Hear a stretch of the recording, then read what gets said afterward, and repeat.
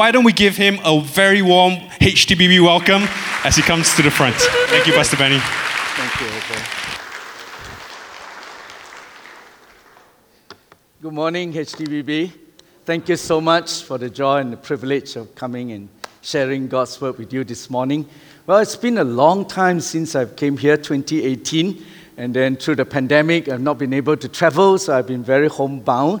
But during this season, so many things have happened. And for those of you who are friends with me, a little bit of update for you so that you know what's going on in my family. Well, during the pandemic, a few wonderful things happened.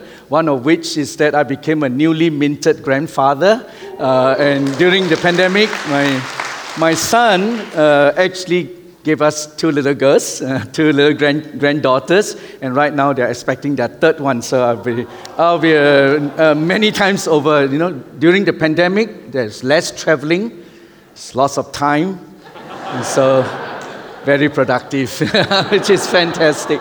Well, the other thing that happened was during the pandemic, I also became an empty nester. I got two other younger daughters, and I married them off during the pandemic. And the best thing is one of them got married over Zoom. And I highly recommend it. Because I don't even need to change, I just show up before the Zoom chat, and I got my pastor to just marry them. 20 minutes, we're done.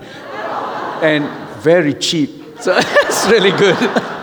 My youngest son was married also during the tail end of the pandemic, and we're now empty nester. Now, the other thing you would have noticed, in case you didn't notice, is that I used to wear glasses, right? And so many of you got used to me with glasses. All my life I've been wearing glasses, but I've reached the age where I need to do my cataracts, and so now I can see you near and far. Don't you dare fall asleep on me this morning. Well, I understand that you're in a wonderful series on the basics, and you're really beginning to re-examine life and all that. And I thought this morning, I wanted to share with you something which I've entitled Conversations. Conversations. It's actually about prayer. And let me introduce my subject this way. I want to read for you a series of letters that were written by Sunday school children to God as a prayer. And it's so interesting. Let me read some of these prayers that Sunday school children wrote to God. Jane prayed this. He said, "Dear God, instead of letting people die and then having to make new ones, why don't you just keep the ones you have?"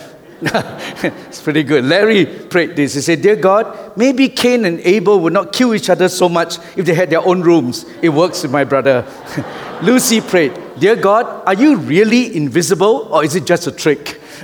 Norma prayed, "Dear God, did you mean for the giraffe to look like that, or was it an accident?" Neil prayed this, "Dear God, I went to this wedding and they kissed right there in church. Is that okay?" Jane prayed, "Dear God, what does it mean you're a jealous God? I thought you had everything." Dala prayed, "Dear God, did you really mean do unto others as they do unto you? Because if you did, I'm going to fix my brother." Joyce, I love this one. Joyce prayed, "Dear God, thank you for my baby brother. But what I really prayed for was a puppy." Elliot prayed this, "Dear God, I think about you sometimes, even when I'm not praying." Oh, that's so sweet. Children, you agree, can be so authentic. They can be so real. Isn't that right? And even in their prayers, you can see their authenticity. And I wanted to entitle this message on prayer as Conversations, because I actually think this is what prayer is all about. It is really about conversing with God. You don't have to complicate it. You don't have to make it, so high-sounding. It's simply having a conversation with God. The mystics actually put it this way. He said, prayer is keeping company with God. And that's what we're doing. And as we keep company with God, we begin to converse with Him. And how many of you would agree that the more we know the person that we are conversing with, then the deeper, the more meaningful, the more enjoyable that conversation becomes. Is that true? Say, if I know Pastor, suddenly it slipped my mind. Abel, of course, such good friends, and yet, say if I know Pastor Abel very well, and when I converse with him, don't you agree the conversation will be deep? It'll be meaningful, it'll be intimate. But if I don't really know Pastor Abel well, then the conversation will be very superficial. And that's what it is. right? In our conversation with God, if we begin to know God, our conversation, our prayer will take on deeper dimension. So what I'm saying is this: prayer is growing deeper into God, and growing deeper into God results in prayer. And therefore, one of the secrets to a deeper faith-filled prayer life is to learn to pray within the context of who our God is. Are you with me? If we really want to learn to pray deeper prayers, we must learn to pray within the context of who our God is. Now, how do you do that? I think it is by integrating theology with prayer. If we learn to integrate our knowledge of God, the theology with prayer, then our prayer is going to take on deeper dimension. Now, please do not be intimidated by the word theology. The moment you hear the word theology, everybody gets frightened. Oh, please don't give us theology. We just like things simple. But actually, theology is simply the study of God. Because that's what the word theology means. Theo means God. Logy is study. So what's theology? It's the study of God. So every time you come Sunday after Sunday and you sit under the feet of your pastor as they open up the scriptures to you, what are you doing? You are actually engaging in theology. You're studying who God is. Isn't that right? So in some sense, everybody in this room is a theologian. Okay, you don't look convinced. Turn to your neighbor and tell him you are a theologian. You are. In some sense, we all engage in the study of God. And the more we know God, and then we allow our prayer to be integrated with our knowledge of God, our prayer is going to take on new dimensions. We go beyond the mechanics of prayer into the relational aspect of prayer. And this, I believe, is what it means to actually pray and converse with God. We pray in the context of who our God is. And this morning, what I'd like to do is to show you an example from the Old Testament where we see this theology and prayer coming together. Now, I think example explains everything. So let me take you now to a familiar passage in the Old Testament that shows an example of how prayer can be integrated with who we know our God to be. Okay? Now, allow me now to take you to 2 Chronicles chapter 20. Okay, you go with me to a familiar narrative in 2 Chronicles chapter 20 where we see a great battle that took place. Okay, you go to 2 Chronicles 20. Let me read for you the first 12 verses and then I'll flesh this out for you. Listen to this story. After this, the Moabites and the Ammonites with some of the Meunites came to wage war against Jehoshaphat. Some people came and told Jehoshaphat, a vast army is coming against you from Edom, from the other side of the Dead Sea. It is already in Hazezon Tamar, that is En-Gedi. Alarmed, Jehoshaphat resolved to inquire of the Lord, and he proclaimed a fast for all Judah. And the people of Judah came together to seek help from the Lord. Indeed, they came from every town in Judah to seek him. And then Jehoshaphat stood up in the assembly of Judah and Jerusalem at the temple of the Lord in front of the new courtyard. And then he said this, Lord, the God of our ancestors, are you not the God who is in heaven? You rule over all the kingdoms of the nations. Power and might are in your hands, and no one can withstand you. Our God, did you not drive out the inhabitants of this land before your people Israel, and you give it forever to the descendants of Abraham, your friend? You have lived in it and have built in it a sanctuary for your name, saying, if calamity comes upon us, whether the sword of judgment or plagues or famine, we will stand in your presence before this temple that bears your name, and will cry out to you in our distress, and you will hear us and you will save us. But now here are men from Ammon, Moab, and Mount Seir, whose territory you will not allow Israel to invade when they came from Egypt. So they turned away from them and did not destroy them. See how they are repaying us by now coming to drive us out of the possession you gave us as an inheritance. Our God, will you not judge them? For we have no power to face this vast army that is attacking us. We do not know what to do, but our eyes are upon you. We do not know what to do, but our eyes are upon you. Let's bow. We have a word of prayer. Father, I pray this morning that you open our eyes to behold wonderful things from your scripture. I pray that you anoint your servants so that I may deliver your word with clarity, simplicity, but also with authority, so that your word will become a word in season for all of us who are seated here. Grant your servant a prophetic unction so that I speak words that will be a word for this moment for your people. In Jesus' name we pray. Amen. Amen. The Bible tells us that there was a king called Jehoshaphat who was faced with a national crisis. Now, his response to this crisis have gone down in biblical history as a tremendous model for faith-building prayer.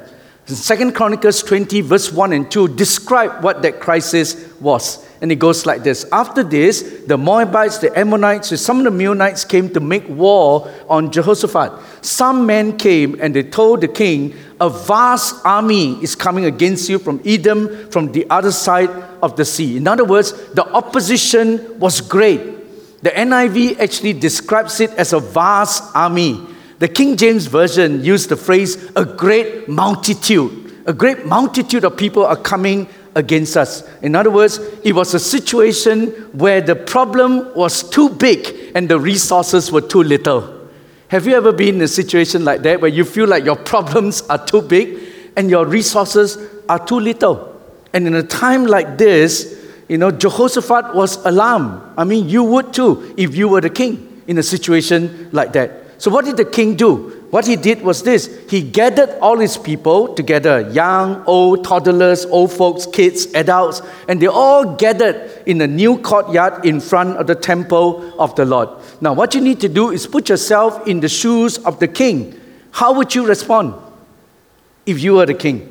There's a multitude coming against you. The security of the land is actually threatened, and your people are now standing before you in fear, waiting for you as their leader to tell them what to do. Should we surrender and give the city up to the enemies? Should we come up with some military strategy to deal with this crisis? Or is the king going to give them a pep talk, some words of encouragement, some words of wisdom, or some military direction? What is the king going to do? And the most surprising thing happened. Jehoshaphat gathered his people together from all corners of the nation. They were all standing before him in fear, wondering what he's going to tell them. And the most surprising thing was this. The only thing that came out of his mouth was a prayer. Did you notice that? The only thing he said was actually a prayer. They expected him to say something to them, but instead he spoke to God. They expected him to address them. Instead, he addressed the Lord. But why not? As you think about it, why not? When our opposition, when the problem is so big and our resources are so little, how many of you agree? Whenever we are in a crisis like that, one of the best things we can do is to talk to God. And that's what the king did. He talked to God. It reminds me of a story, of a Bible college professor who wanted to climb this mountain. So what he did was he employed a native guide to actually lead him up to the mountain. And then they went all the way to the peak, and it happened to be a very windy day, and right at the peak, he felt the force of the wind. It was so great, he almost felt like the wind was going to blow him away. And as he was struggling with the wind, he felt a tug on his trousers. He looked down, and there was the guide on his knees. And the guide said to him, "Down, Professor, on your knees, Professor. You're only safe when you're on your knees." And I thought, that's wonderful. It's true. Whenever we are in a crisis, one of the best things we can do is really to get on our knees in prayer. How many of you agree? Is that true? And the guide was absolutely right. The greatest place of security, my brothers and sisters, is in prayer. And that's exactly what Jehoshaphat did. He got on his knees and he cried out to God in his time of crisis. But what was most powerful was not just the fact that he prayed, but it was the prayer that he prayed. Because in his prayer, he actually asked God 3 rhetorical questions that are highly instructive for the kind of prayer that you and I ought to pray in any crisis of life, whether it's a personal crisis or a national crisis or organizational crisis. These 3 rhetorical questions has tremendous theological roots and underpinning, and they can instruct us on how to really pray in a time of crisis. And I want to outline for you what these 3 rhetorical questions are. Okay, the first was he asked God this question, "Are you not?" Are you not the God who is still in control? Are you not the God who sits in heaven? And you find this in verse 5 and verse 6 of 2 Chronicles 20. Listen to this. Then Jehoshaphat stood up in the assembly of Judah and Jerusalem at the temple of the Lord in front of the new courtyard. And then he said, O God, God of our fathers, are you not the God who is in heaven? The first question he asked God was this: are you not? He was asking God, are you not the sovereign God who still rules over the heavens? Are you not the God who holds all power in your hand? Are you still not the God who is in control? How many of you know that's a rhetorical question? Which means, what's the answer? Of course. Of course he's still in control. Now, what does this mean? I think this really instructs us and it informs us that whenever we face an insurmountable problem in our lives, we must never forget that the answer is not in ourselves. The answer is in God. The answer is above. And we first need to address the spiritual dimension. In the midst of all of our ethical, moral, spiritual crisis, we must learn to come back to our inner compass and we cry out to God, are you not the God who is still in heaven? Of course he is. You see, in any situation in life, this is what I found. In any situation in life, really there are three dimensions. In any crisis that we go through, there are three dimensions that we could focus on. The first dimension is what I would call the circumstantial. The circumstantial. This is the situation. This is the circumstance I'm going through. It could be very tough. It could be things could be going really bad. That's a circumstantial. And then the second is really personal. This is how that situation affects me. But behind all of that, there is a deeper thing, which is the spiritual dimension. Something that's going on in the spiritual realm. Through all of our crises and situation. See, whenever we go through crisis and situation, what happens is this: our tendency is always to deal with the circumstantial. Isn't that right? Our first question is, how do I get out of this problem? How do I resolve this issue? How do I extricate myself from this conundrum? This is our main concern. All we're concerned about is, how do I get myself out of this mess? Is that true? You're going through a situation in your workplace and you're beginning to be upset with this person, that person, my boss is no good, etc., etc. And all we care about is, how do I extricate myself from this? So after a while, people quit. And then they jump from one job to another. But they never really deal with what's going on inside. We never really allow God to change us. And so when we go through those crises and we just want to get out of it, we jump to another job. In the beginning, we are happy, but after a few months, the same problem erupts again. Why? Because the same person is still there. Are you with me? And we are often the root of the problem. But we don't deal with the circumstantial. We don't deal with what is going on inside, but we deal with the circumstances. How do I get out of this? If not, there are some who would immediately look at it personally. And we begin to tell ourselves, how can they do that to me? Don't you know I've sacrificed so much? Don't they know what I've done? Do they even know who I am? You know, I've gone through all this, and then we get all upset. How can they do this to me? This is so unfair. And before you know it, you're upset with everybody because you're taking it personally. When actually, even though the problem starts bottom up, we need to solve it top down. We've got to begin with the spiritual. We've got to begin with, God, are you not the God who is still in control?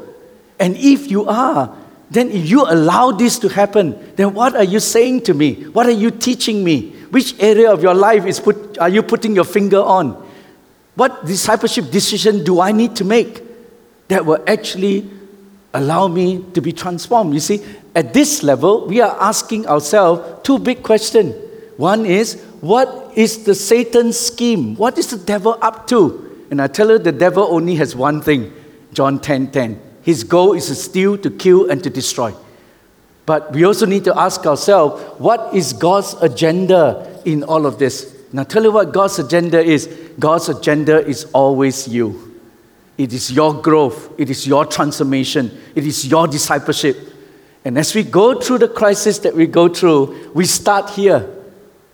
And then we allow God to put His finger in different areas of our lives so that we can be transformed. After that, when we deal with the spiritual, when we deal with what is going on inside our own heart, then we can deal with the personal.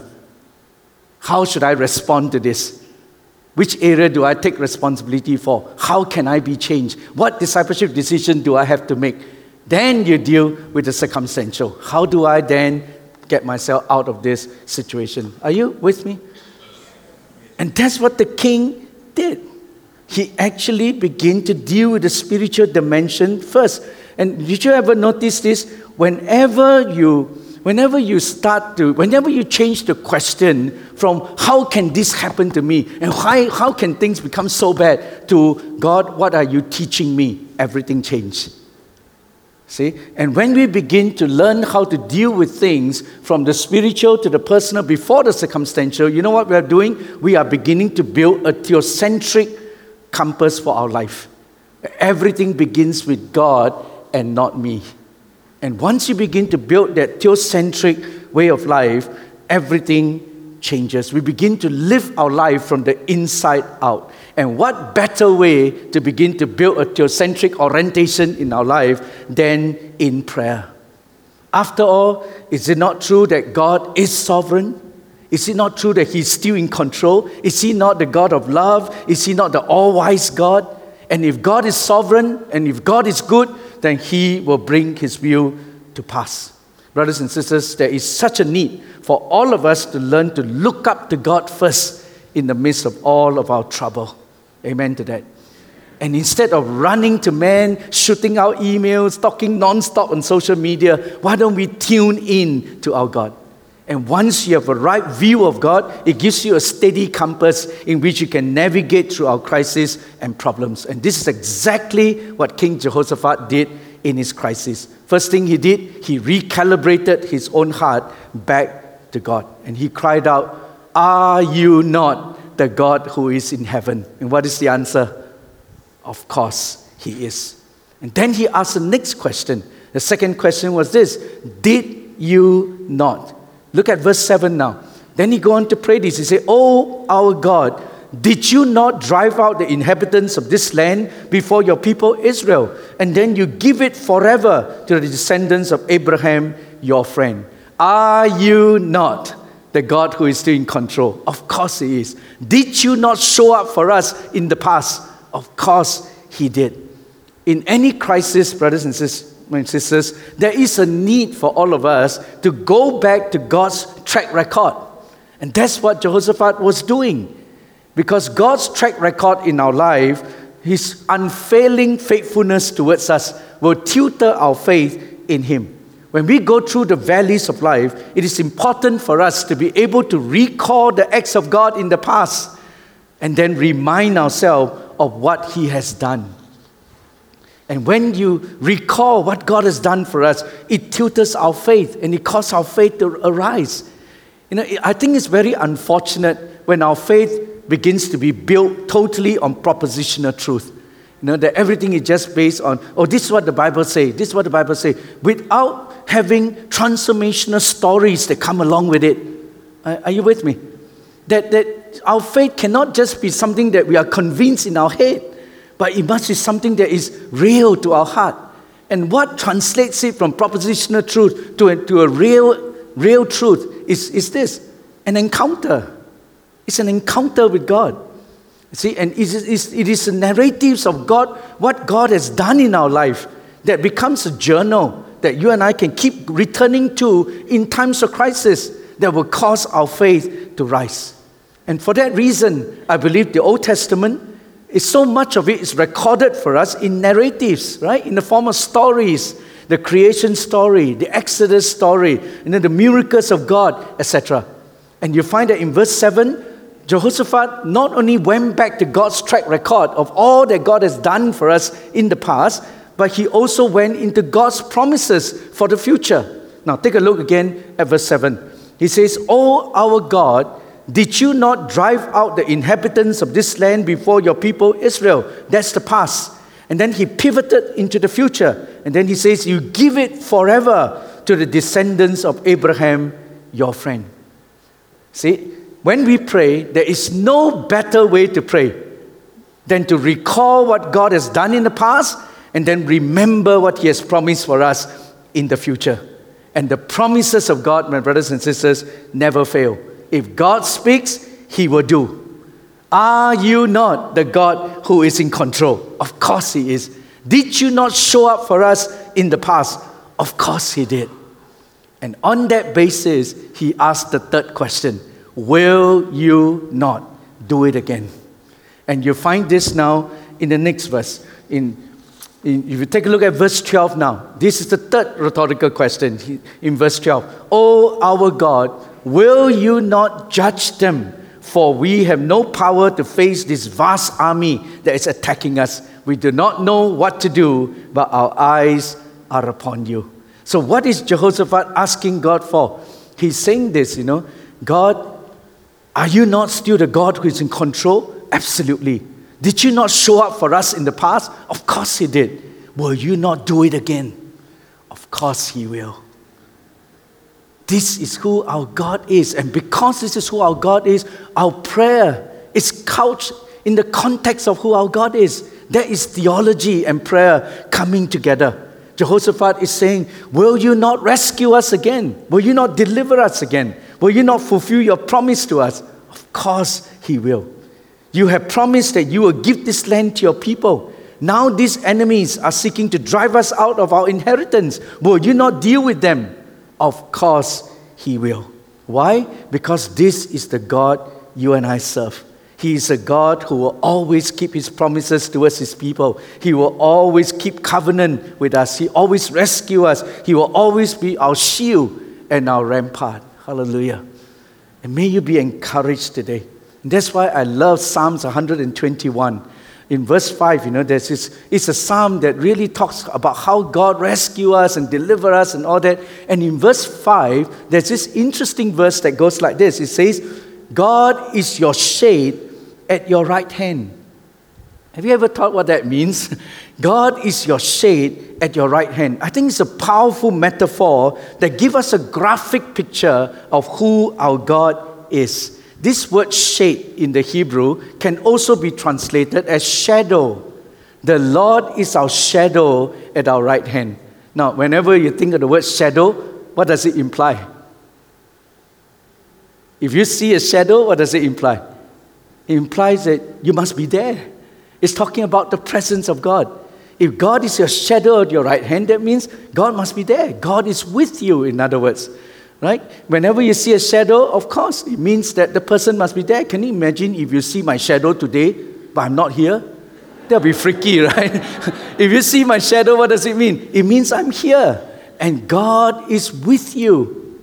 You see? But more than that, that word shade can also be translated as shelter. Can also be translated as shield. God is your shield, your shelter at your right hand.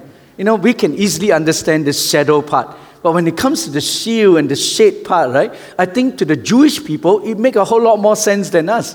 I'll tell you why. Because it is actually talking about ancient warfare. Because in the old days, when people fight, right, during the time of the psalmists, how would they fight? They always fight with a sword and a shield. Is that right? So how many of you agree most soldiers will be right-handed? Right? So most of them will be carrying a shield in their left hand, and with their right hand, they will swing their sword.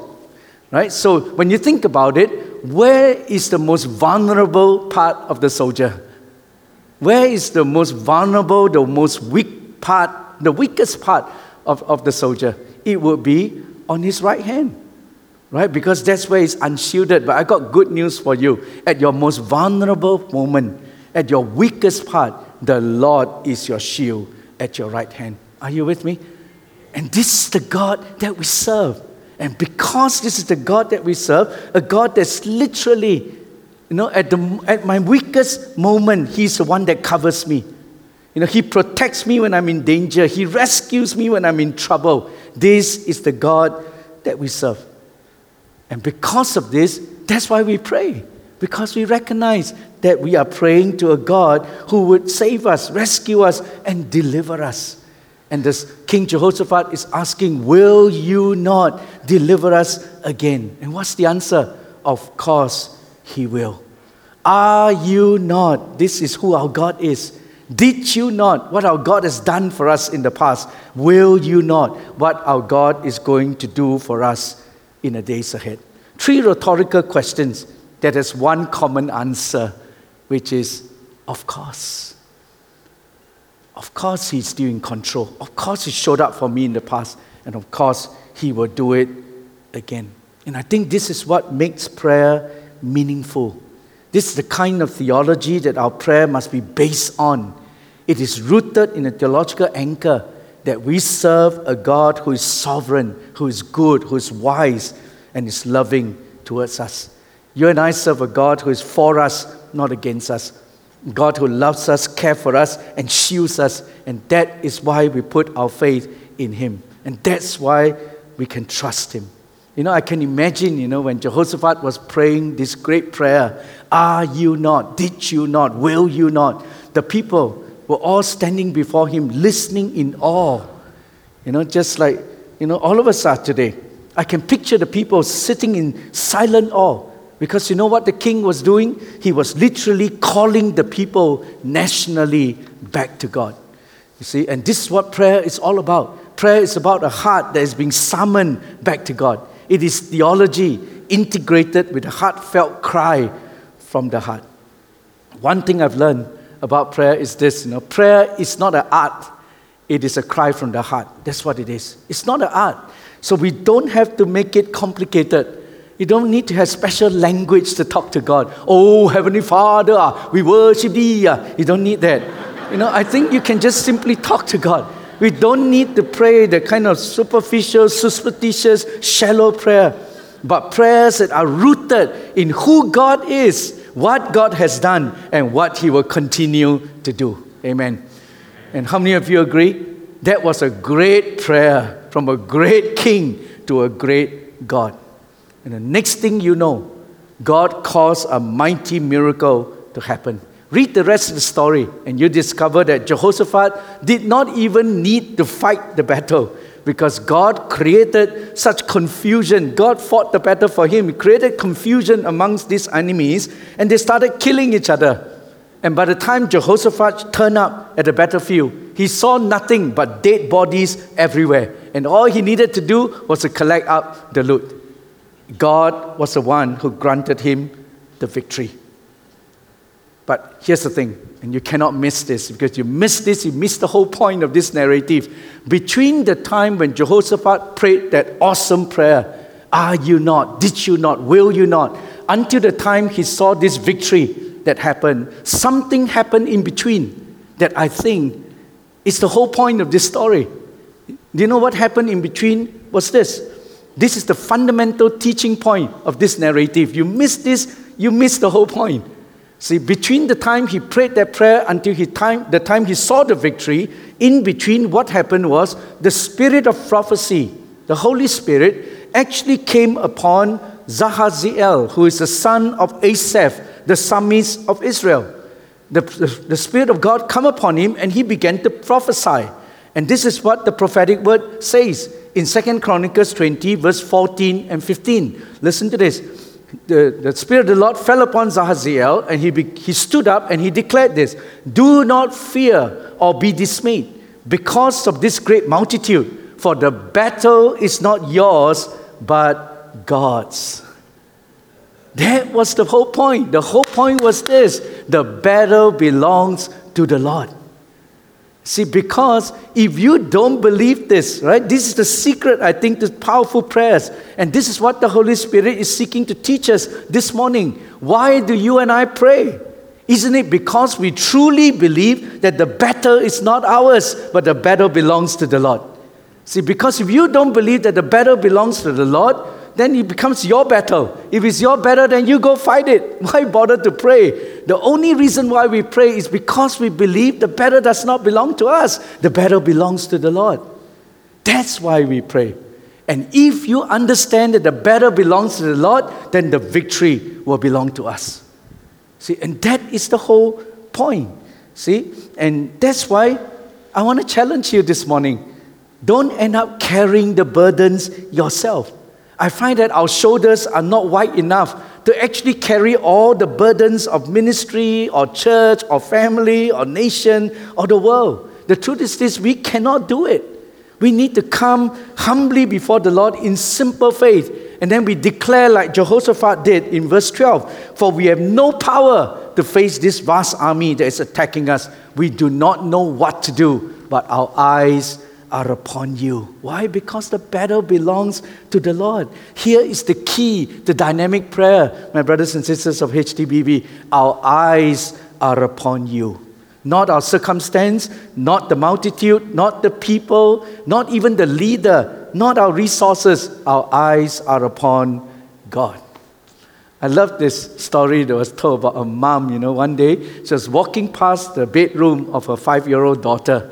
And because the door was a little bit ajar, she walked past and she looked in, and to her pleasure, she found her daughter kneeling at the bedside praying. How many of you agree? If you're a mom, you'll be so proud, right? So happy. So she quietly tiptoed into the room, because the daughter was praying, trying to eavesdrop, trying to hear what the daughter is praying. And when he got near, to her surprise, she found her daughter kneeling very intensely, hands hold, eyes closed. And then she found her daughter reciting the alphabet back to God. She was going A, B, C, D, all the way to Z, and then Amen. Oh, the mom was so sad, the heart dropped. And then after the whole thing was over, she asked the daughter, darling, what are you doing? And she said, I was praying. I said, if you are praying, then how come you are reciting the alphabet to God? And she said this. She said, Mom, I have so many things to tell God, but I don't know how to put it together. I can't string the sentences together, so I reckon that if I recite the entire alphabet to God, God will know how to put it together. Now, how many of you agree that God actually heard her prayer? I'll tell you why. Because she knows who her God is, what her God has done, and what her God can do. See, the God who was, who is, and to come. And this is the truth. This is the whole point of prayer. See, and I think that God actually hears her prayer.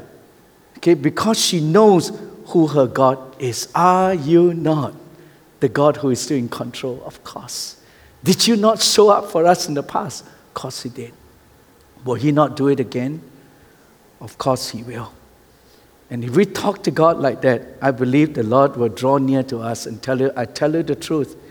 When we admit that we are helpless and powerless, God steps in and says, I tell you the truth, the battle belongs to me. Now you stand and see the salvation of your God.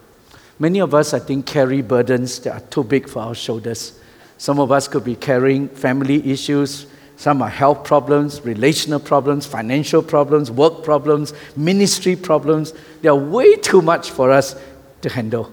It is time to come before God, surrender to the God who was, who is, and who is to come. The God who is, who did, and will continue to do. Are you not the God who is still in control? Yes, He is. Has God not shown up for you in the past? Of course He did. Will He not do it again? Of course He will. And then God will draw near to you and He will tell you, the battle belongs to me.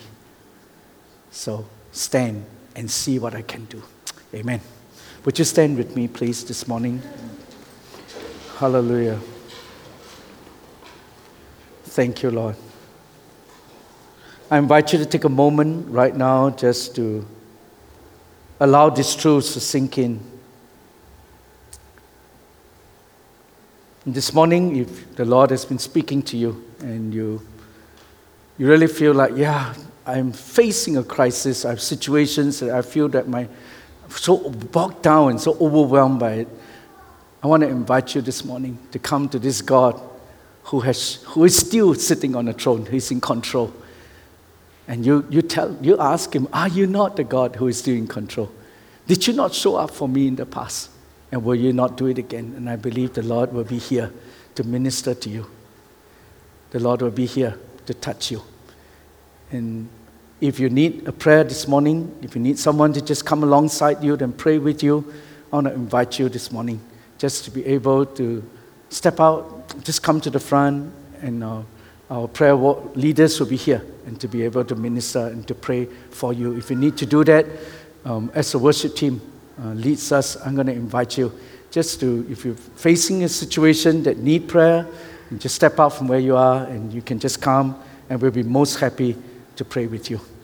Okay, so why don't the worship team just lead us in a song and then I'll open this place up for you to just come and respond if the Lord is speaking to you. Amen.